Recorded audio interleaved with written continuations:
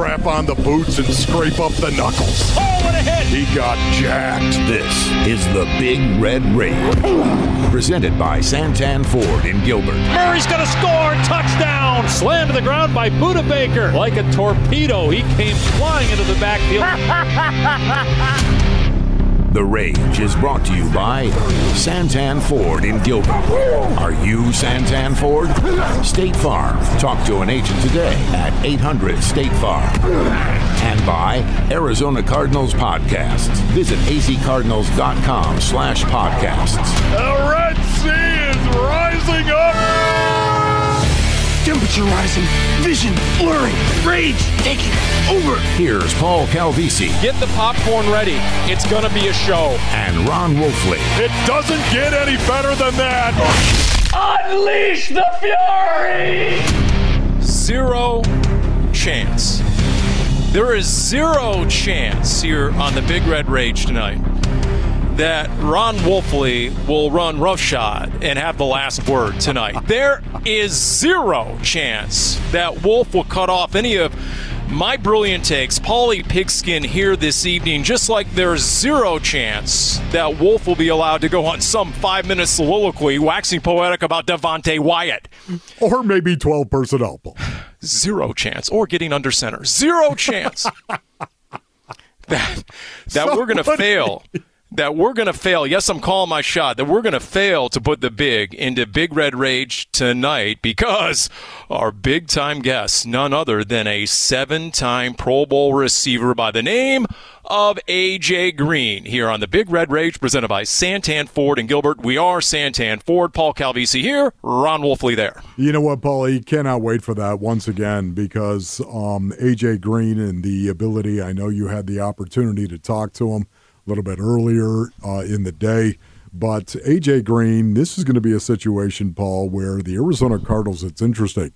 They love their free agency from a year ago so much, they're doubling down on it once again. And to me, Paul, that is an admission by them that they believe the 10-2 was real.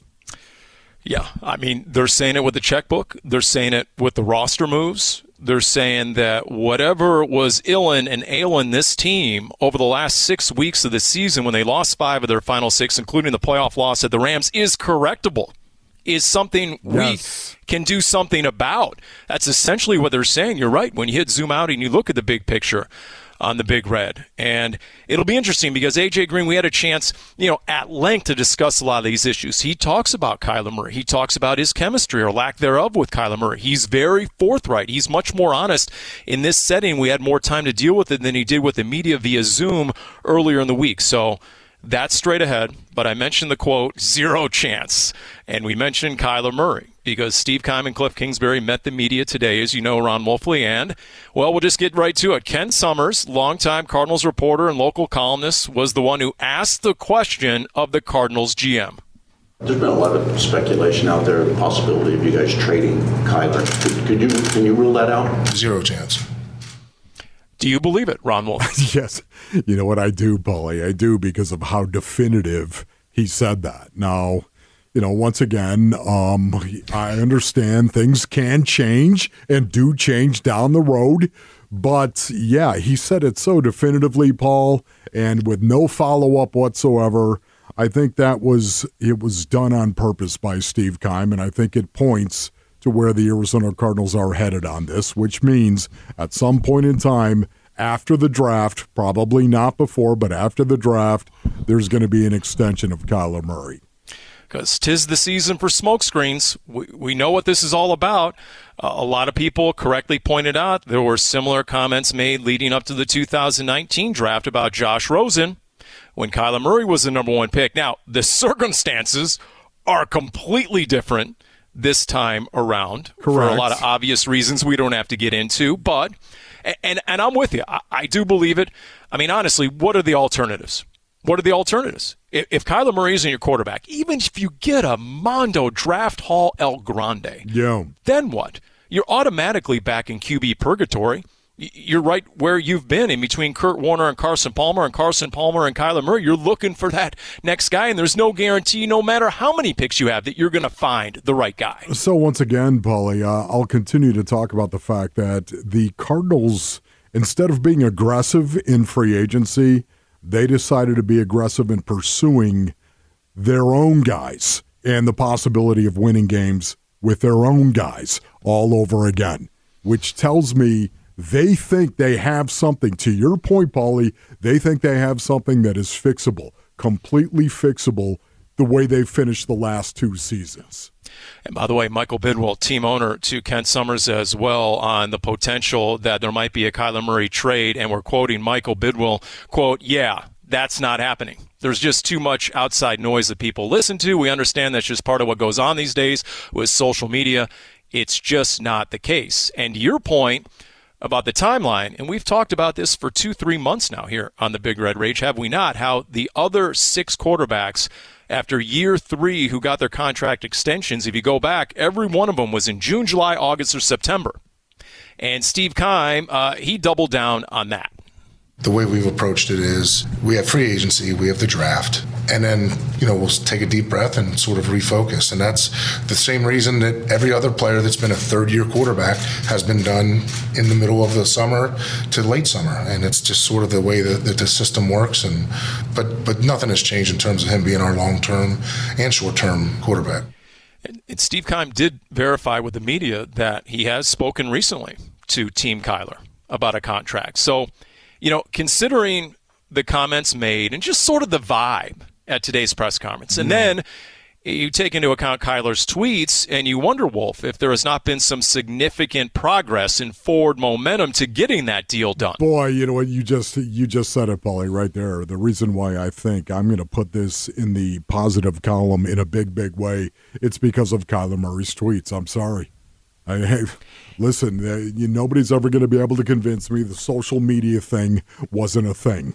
Right? Oh, it was his thing. I'm just saying. He scrubbed it, and suddenly, you know what? There was an all-caps letter that was sent out as well. Listen, I don't think we're naive or stupid here. So, once again, it was a thing, and Kyler Murray has used it in the way that he used Twitter. I absolutely loved, because he was supporting him being an Arizona Cardinal in 2022 and going forward and being committed. And there were basically 3 tweets today from Kyler Murray and 2 in response. One, late in the day, was Ian Rappaport, and he tweeted out that quote from Steve Keim, "Zero chance for trading Kyler Murray." And Kyler Murray's response via Twitter was 100, as in 100%. Yep. And then there was Kyler in response to the Patrick Peterson podcast that featured Chase Edmonds, and in light of some shade thrown by Pat P, not the first time, towards his former team, Kyler's response, and I quote, "I want to win Super Bowls with the Cardinals. AZ is home." End tweet, Kyler Murray. Paulie, that was intentional. That much we do know, right? I mean, that was an intentional act right there by Kyler Murray to support his team. And again, I'm going to put that in the positive column and expect and make me think that a deal is going to get done, and it's going to get done after the draft. And then the third tweet was in response to Colin Cowherd. And Cowherd was on this rant, and there was a graphic on his TV show that read, and I quote, "Kyler is harder to build a culture around." That's all it said, right? And then he was comparing Kyler to an Aaron Rodgers and guys who do their own thing. And Kyler's reply via Twitter was, and I quote, "Run whatever narratives y'all want to run, but questioning my work ethic, I'm not going for that. Stop playing with me, Colin. I still rock with you, but come on." End tweet, Kyler Murray. Yeah, you know what? I mean, just the fact he is engaging what is going on and being said out there instead of the sound of silence, I think, is a positive. Don't you, Paulie? Absolutely. I mean, the fact that, the fact that he's actually acknowledging that he's part of the Cardinals' future, which, to your point, when he scrubbed the Instagram, right, when there's no trace or barely a trace of the team he played for. So now at least he's commenting basically on having a future with the team, and we get it. It's all part of the contract process and the back and forth and the negotiations.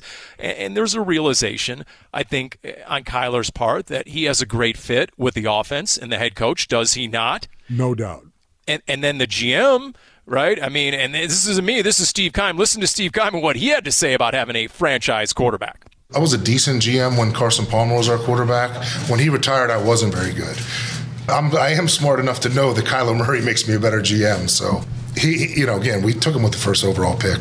We love him. The guy's continued to improve. He's made us a better football team. So we're really excited about his future. How many times does Steve Keim tell us on this very show that pre-Kyler Murray, every single day he would wake up and think to himself, how and where am I getting a franchise quarterback? Yes. No, that's right, Paulie. I mean, that is the problem right there. But to his point, Steve Keim, how many times has he won the NFL Executive of the Year award? Twice, Paul, Correct. As a matter of fact. And it's laughable when you talk about Steve Keim in the way that a lot of people out there don't want Steve Keim to be the general manager for the Arizona Cardinals. I'm sorry. You know what? You built a team, a playoff caliber team, not once but twice.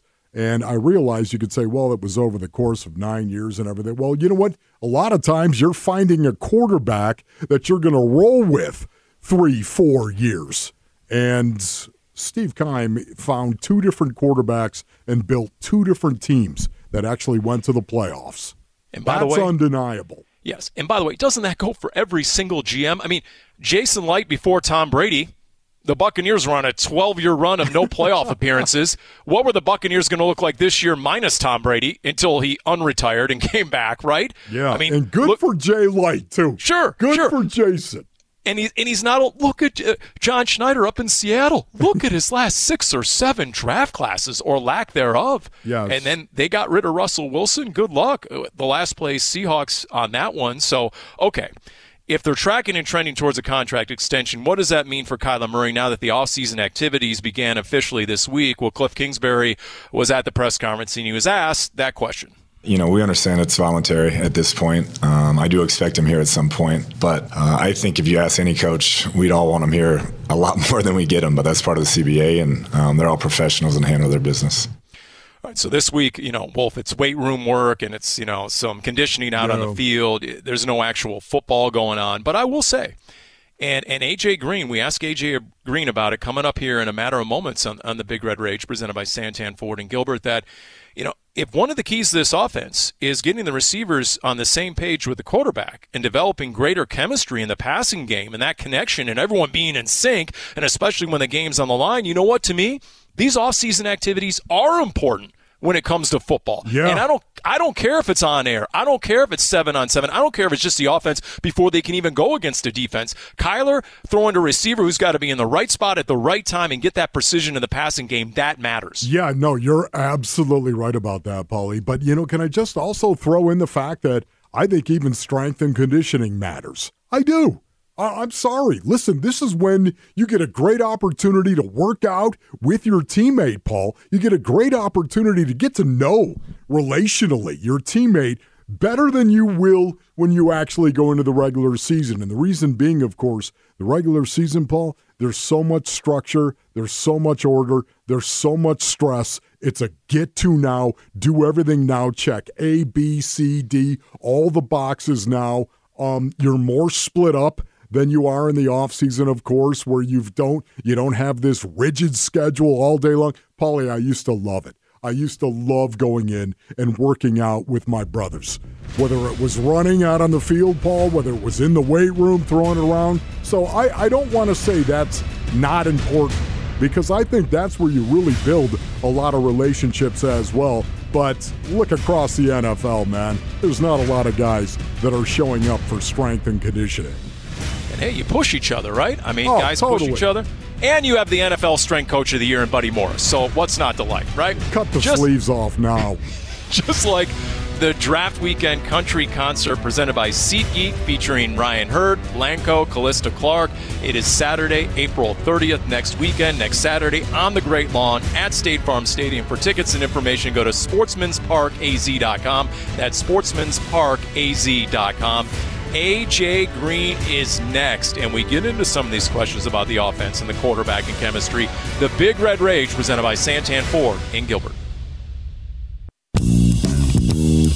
Let's start that off as Bruce Arians. That's what I'm talking about. That Murray and shotgun snapped the collar, the tiny little short set. See how I did that? Short set a little bit. Now throwing deep far side and it's pulled in at the 5-yard line. Right. Hold on, I got to grab myself a Crown Royal here. Have a little sippy dippy.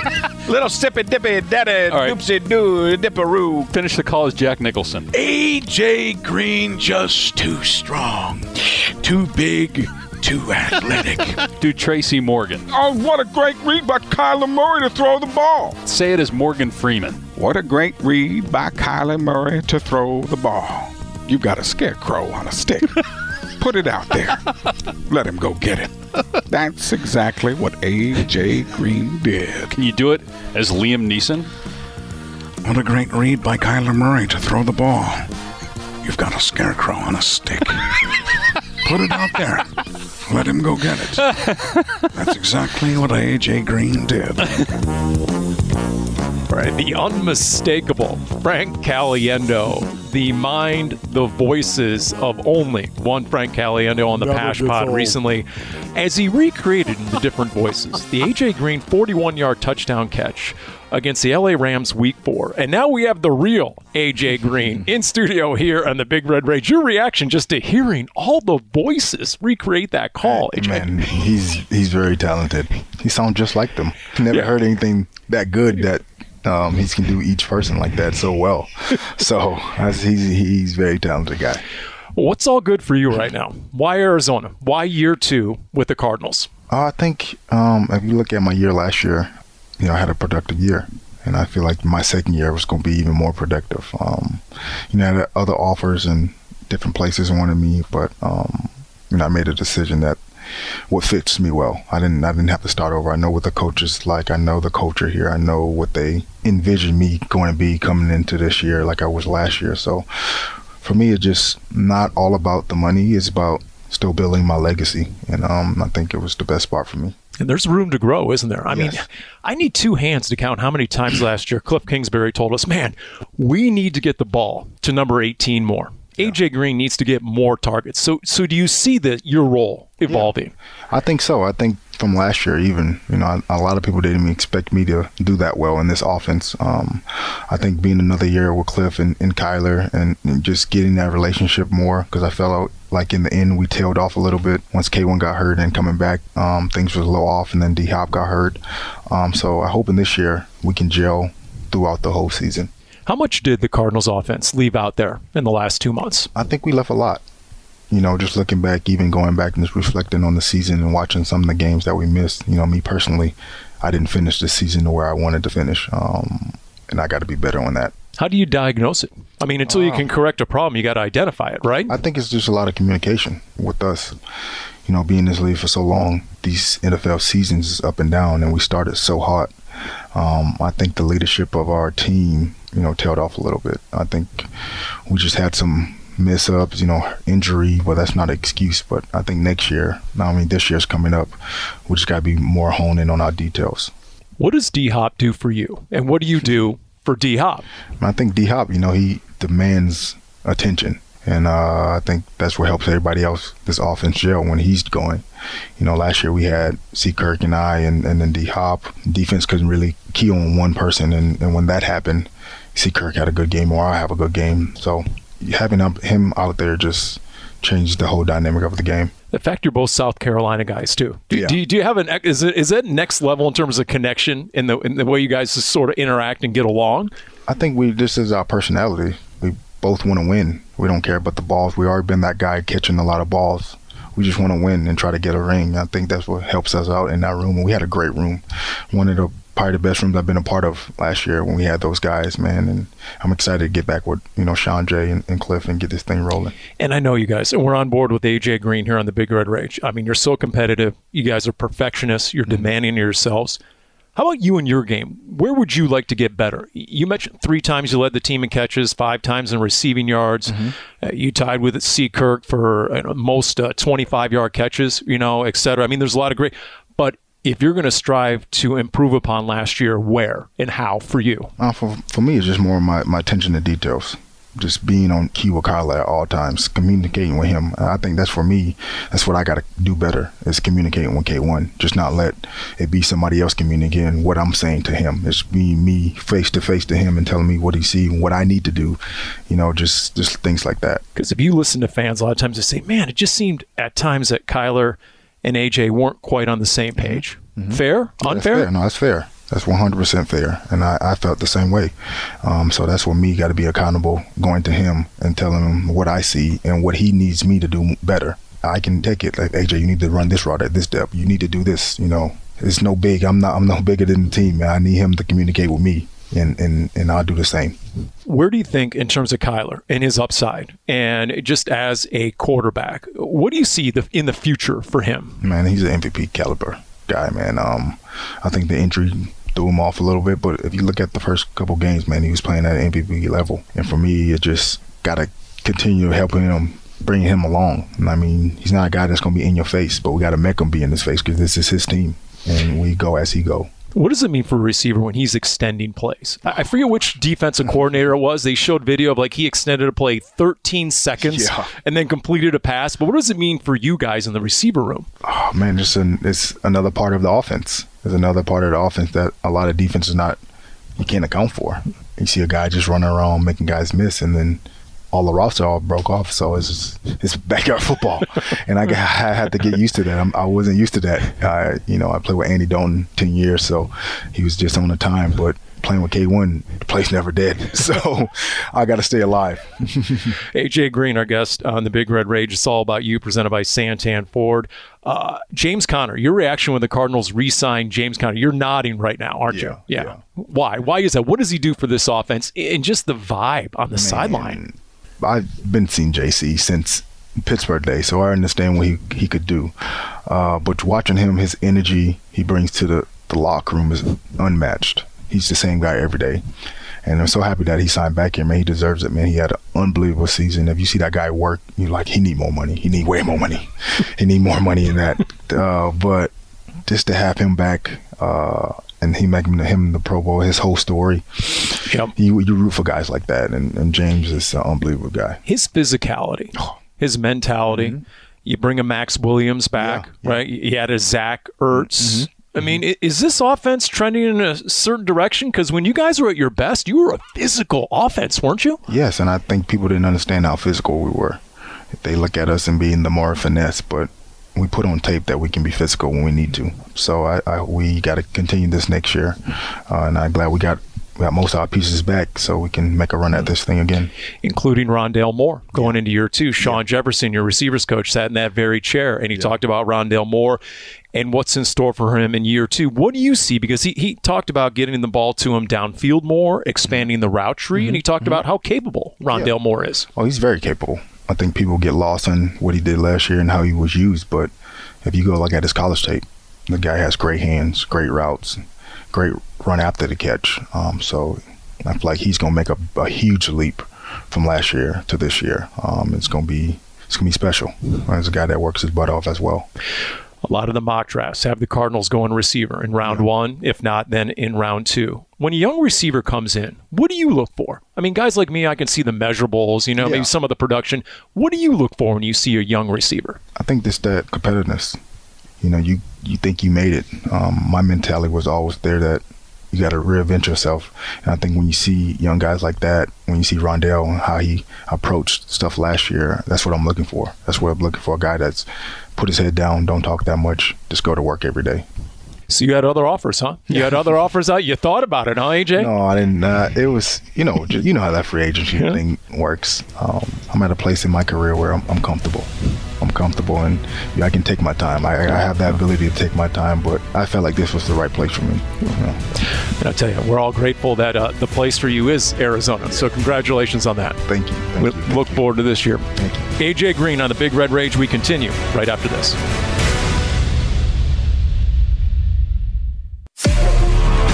At cornerback, number 20, Jeff. Hey, let's get it!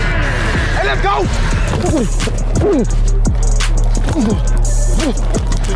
And Jeff Gladney, like a shot, chops him down. Let's go!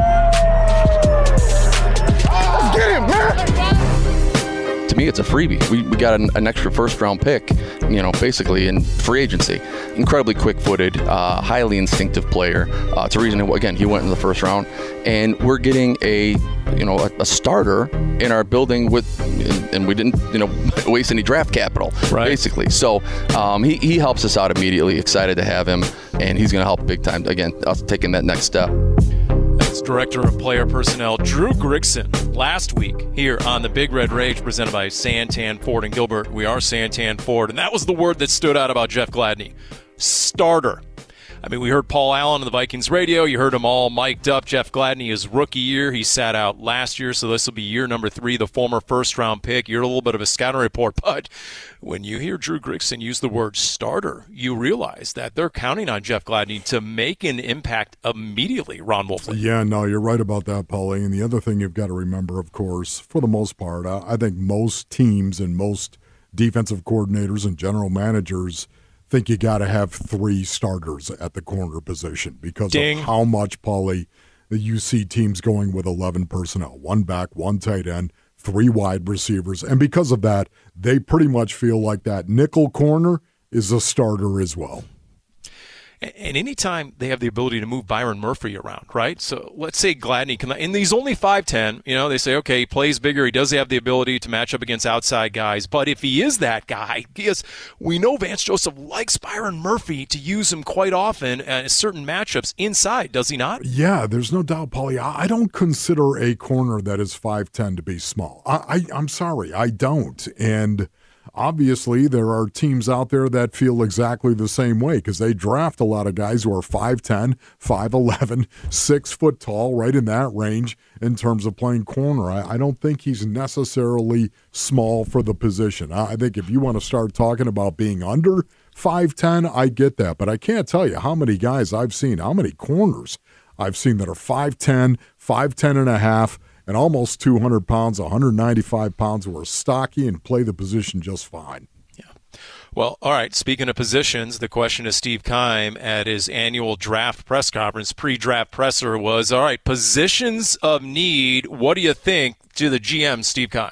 We all would acknowledge that, edge rusher, wide receiver, corner, any of those positions that are, they're hard to find. I mean, listen, when guys get to free agency and they get paid the kind of money they get, you're looking at left tackles, corners, guys that are really hard to find, obviously quarterbacks. Now receivers are playing into that a little bit. Obviously, when you see some of the salaries that these guys are getting at the receiver position, if you can get a number 1 receiver, there's no reason not to take one.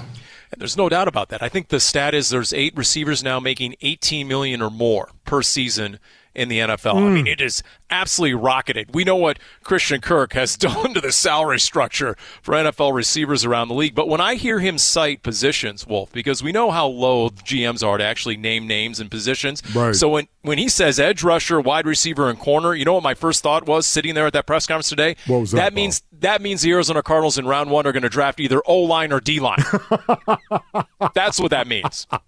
That was my tell. It's so funny you say that, Paulie, because honestly, it's that time of year right now. Is it not? It is that time of year where Smoke you screens. Can't believe anything that a general manager actually says in front of a microphone. Why in the world would a GM ever tip off anybody, in particular other GMs across the league, as to how he might go or how he might unfold in the draft? It's not going to happen. Why would anybody do that?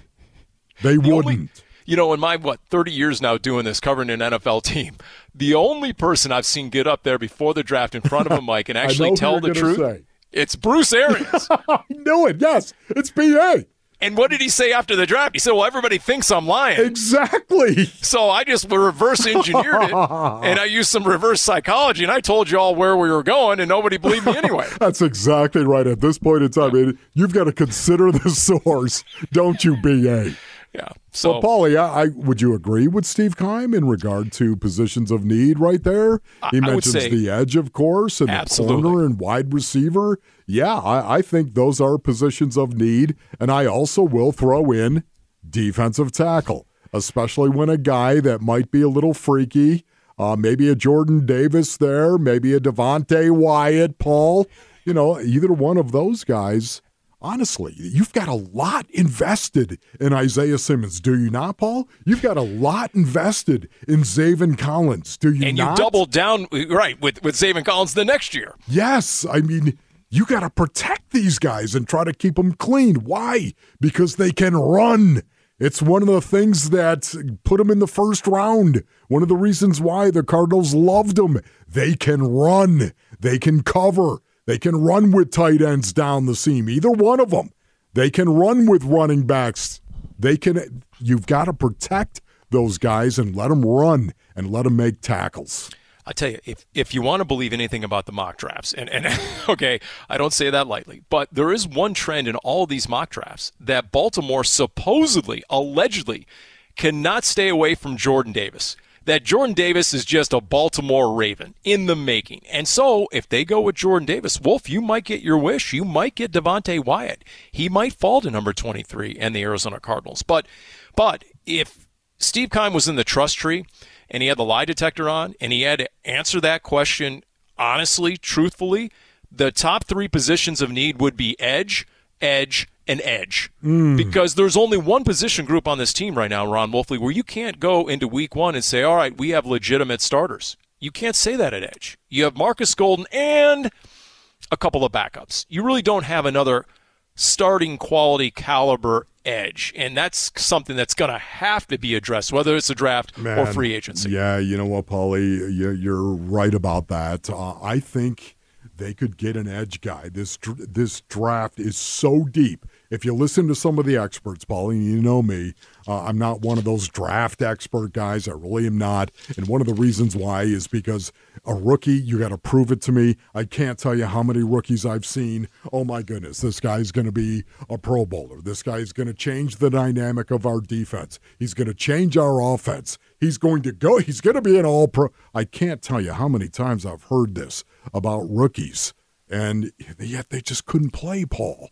And that was a problem right there. So I don't put a ton of stock into it. I don't. But having said that, Paul, this draft is supposedly very, very deep on the edge. Maybe there's a guy there at 55, Paul, that you're going to be able to get at 55 who could be a difference maker. I mean, some of those names, Nick Bonito, Oklahoma, Arnold Ebiketie from Penn State, Boye Mafe from Minnesota, Josh Paschal, Kentucky, maybe Drake Jackson, USC, didn't have a great workout. All over it, Paul. So, or maybe the Cardinals trade up if one of those elite pass rusher guys is within range, because Steve Keim was asked about whether he's placed or received any calls on the trade front. Well, I've had some calls, guys that just want to let me know that, hey, we're willing to move around. And then I've done the same, guys that you generally talk to prior to the draft and just let them know we're up in for business. Well, for example, if you're thinking receiver there at 23, and then look at 4 of the 5 teams in front of you, those teams all supposedly are targeting receiver as well. The Eagles, the Saints, the Packers, the Patriots, all have a serious, dire need for receivers. So when he says, oh, you know what, I've had some conversations, maybe moving up 4 or 5 spots, to me that is directly in consideration of those teams in front of him all may take receiver and leave the Cardinals holding the bag. Yeah, Paulie, and once again, I don't know about you, but I've heard from some of the draft experts that there could be as many as 7 wide receivers taken in the first round. And if that, in fact, is the case, maybe you do want to move up because you really love somebody or you covet somebody. But there's supposedly a drop-off at that position after 7 or 8 receivers. There's supposed to be a considerable drop-off, and maybe that's one of the reasons why you would move up, Paul.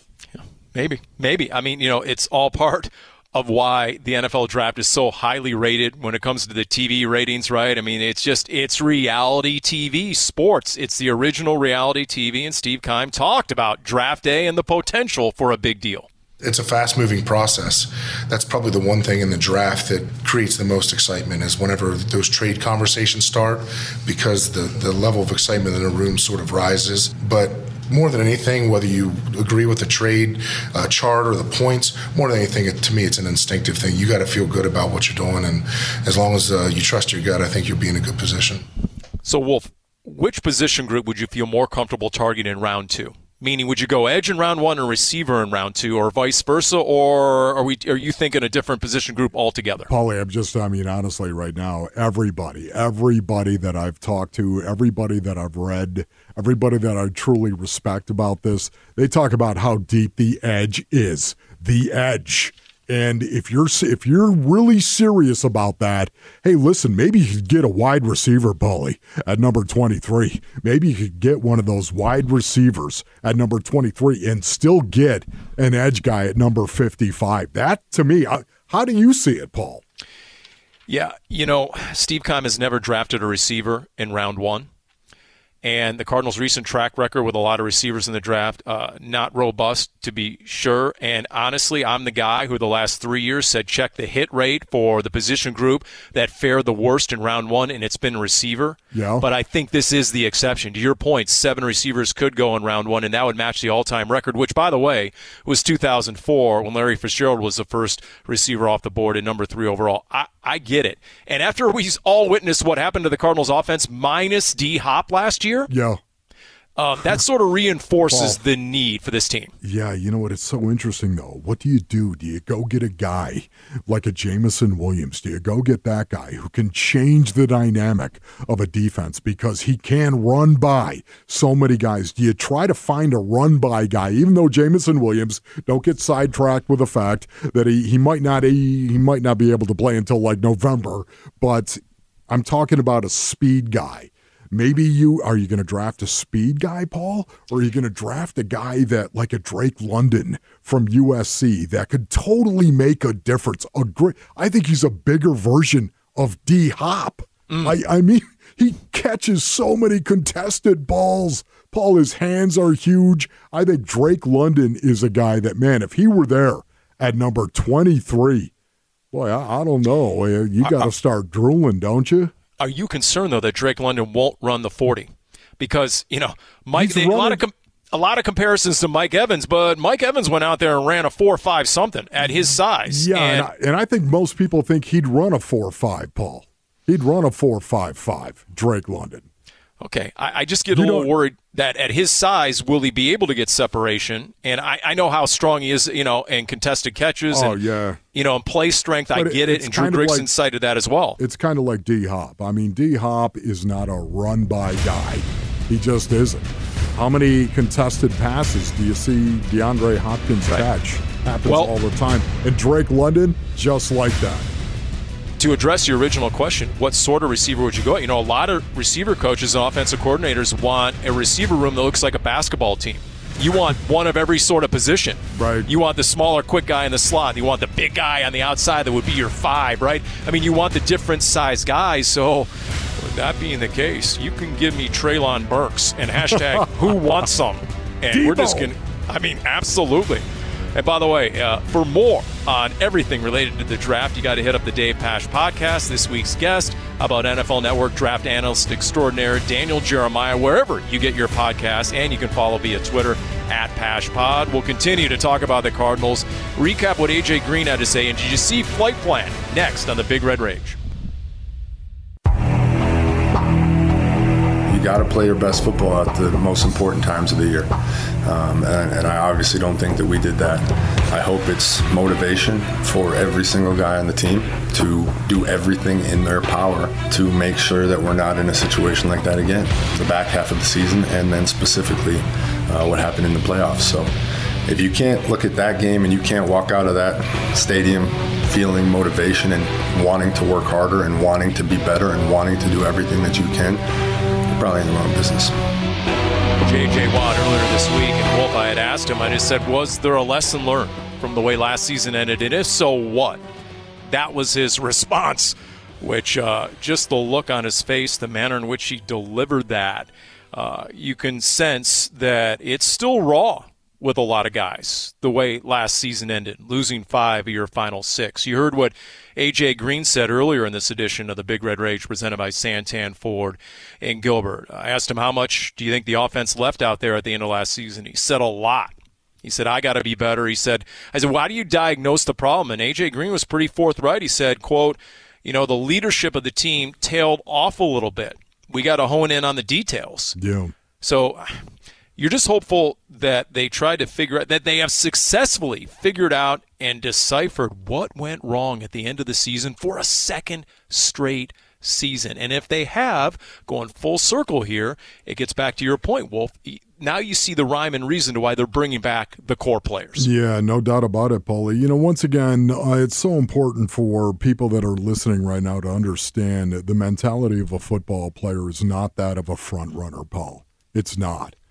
It's a guy that knows how to finish above all else. A guy that knows how to finish. A guy that knows the task at hand is never good unless you finish and finish strong. Paulie, I can't tell you how many coaches will scream out. You'll hear it on the field, right? All the time. Finish! Finish! Right? They're screaming, finish. Why? They're trying to get that into the head of some player out there on the field, whatever it may be, to finish strong. Paulie, as a player, you're looking to do that individually, and you're looking to do that collectively. And that's why the look on J.J. Watt's face when you asked him that question, that's why it drooped, I'm sure, because there's nothing worse for an individual, for a football player, and for a football team than not being able to finish. And you've heard guys take accountability. A.J. Green did today in that interview, right? Asked him, was it fair to say you weren't always on the same page with Kyler Murray? He said, absolutely fair. He said, I felt the same way. He said, I need to go to him more often. I need to communicate with him more. He's not a guy who's going to get in your face as often. I need to get in his face and make him talk to me, make him tell me how I can be better. So it's interesting if that's part of the plan. And then you hit zoom out, and Michael Bidwell this week, it was just released, Season 5, Episode 1 of Cardinals Flight Plan. This is all access behind the scenes, available now on the Cardinals YouTube channel, youtube.com/AZCardinals. And the team owner talking about the strategy in free agency. If you look at the last 5 seasons, about 2/3 of the free agents that went to a different team and were paid more than $10 million played less than 75% play time. Many were not starters. Most of them didn't go to the Pro Bowl. Just because you spend a lot of money in free agency doesn't mean you get the greatest players out there. And frankly, when I look back at Steve's success, Steve has had great success signing players that people have sort of forgotten about a little bit after the draft. There are a lot of great players out there. Being aggressive also means being patient and taking the risk that great players are going to be out there and having the confidence that we'll be able to sign them at the right time. Cardinals Flight Plan, Michael Bidwell. And Steve Keim said it today, Wolf. He said the disadvantage in free agency is you don't know the person. You can see the player on film. You don't know the person. It's not like the draft where you go to the combine, you can interview him, you can have one of these 30 visits. It's not the same that when free agency opens, you don't have that ability to get to know the person. And the immediate guy you think of most recently was Jordan Phillips and how that did not work. No, you're right about that, Paulie. Once again, I'm sorry, but the Cardinals were really aggressive last year in free agency. We know that last offseason. And this year, not so much, according to other people. But again, I think, Paulie, that is by design. I think they looked at the fact they were 10-2 and what made them 10-2. I go back to the 5 games that were played with Max Williams, with Max Williams as a tight end, and now all of a sudden you're going to bring Zach Ertz into that as well. Paulie, you put Max Williams and Zach Ertz on the field in rundown situation, 1st and 10, 2nd and 1 to 6. There's going to be problems with James Conner as your running back and DeAndre Hopkins. And who knows on the other side? Maybe it's Rondale Moore. Maybe it's A.J. Green. Maybe it's somebody else they go out and get. But that could be real problems. It's undeniable the Arizona Cardinals were 7-0 and they were 10-2, Paul. And right now, this free agent period so far, Steve Keim and the Arizona Cardinals said that was real. And we're going to go out and try to replicate it again. And, James Conner was banged up at the end. I think he only played 2 full games with Zach Ertz. So you get those two together, you add Max Williams. And then, for example, you go through the draft, and all of a sudden, or maybe right before the draft, the Cardinals sign a veteran edge rusher. Maybe they get a Jadeveon Clowney. Maybe they get a Carlos Dunlap, a Melvin Ingram on a 1-year deal, sort of that John Abraham, Dwight Freeney type thing. And that does change the outlook of what they've done in free agency to a significant degree, does it not? Well, it does, especially when you look at the fact that the Cardinals were number 5 in sacks per attempt the year Chandler Jones didn't play but 5 games. He had 1 sack in those 5 games, and the Cardinals overall, they were number 5 in sacks per attempt because of scheme. By the way, the NFL schedule came out today. The NFL schedule, the full schedule, will come out Thursday, May 12th, 5 o'clock our time. That's when the Cardinals will announce that full schedule. And for a season ticket priority list, to get on that, azcardinals.com/priority list. For AJ Green, Jim Omohundro, Lauren Coble, for Ron Wolfley, I'm Paul Calvisi. This has been the Big Red Rage presented by Santan Ford in Gilbert. Chaw. Number 1, Kyler Murray. You've been listening to the Big Red Rage, presented by Santan Ford in Gilbert. Are you Santan Ford? State Farm. Talk to an agent today at 800-STATE-FARM. And by Arizona Cardinals Podcasts. Visit azcardinals.com/podcasts. This has been an exclusive presentation of the Arizona Cardinals Football Club.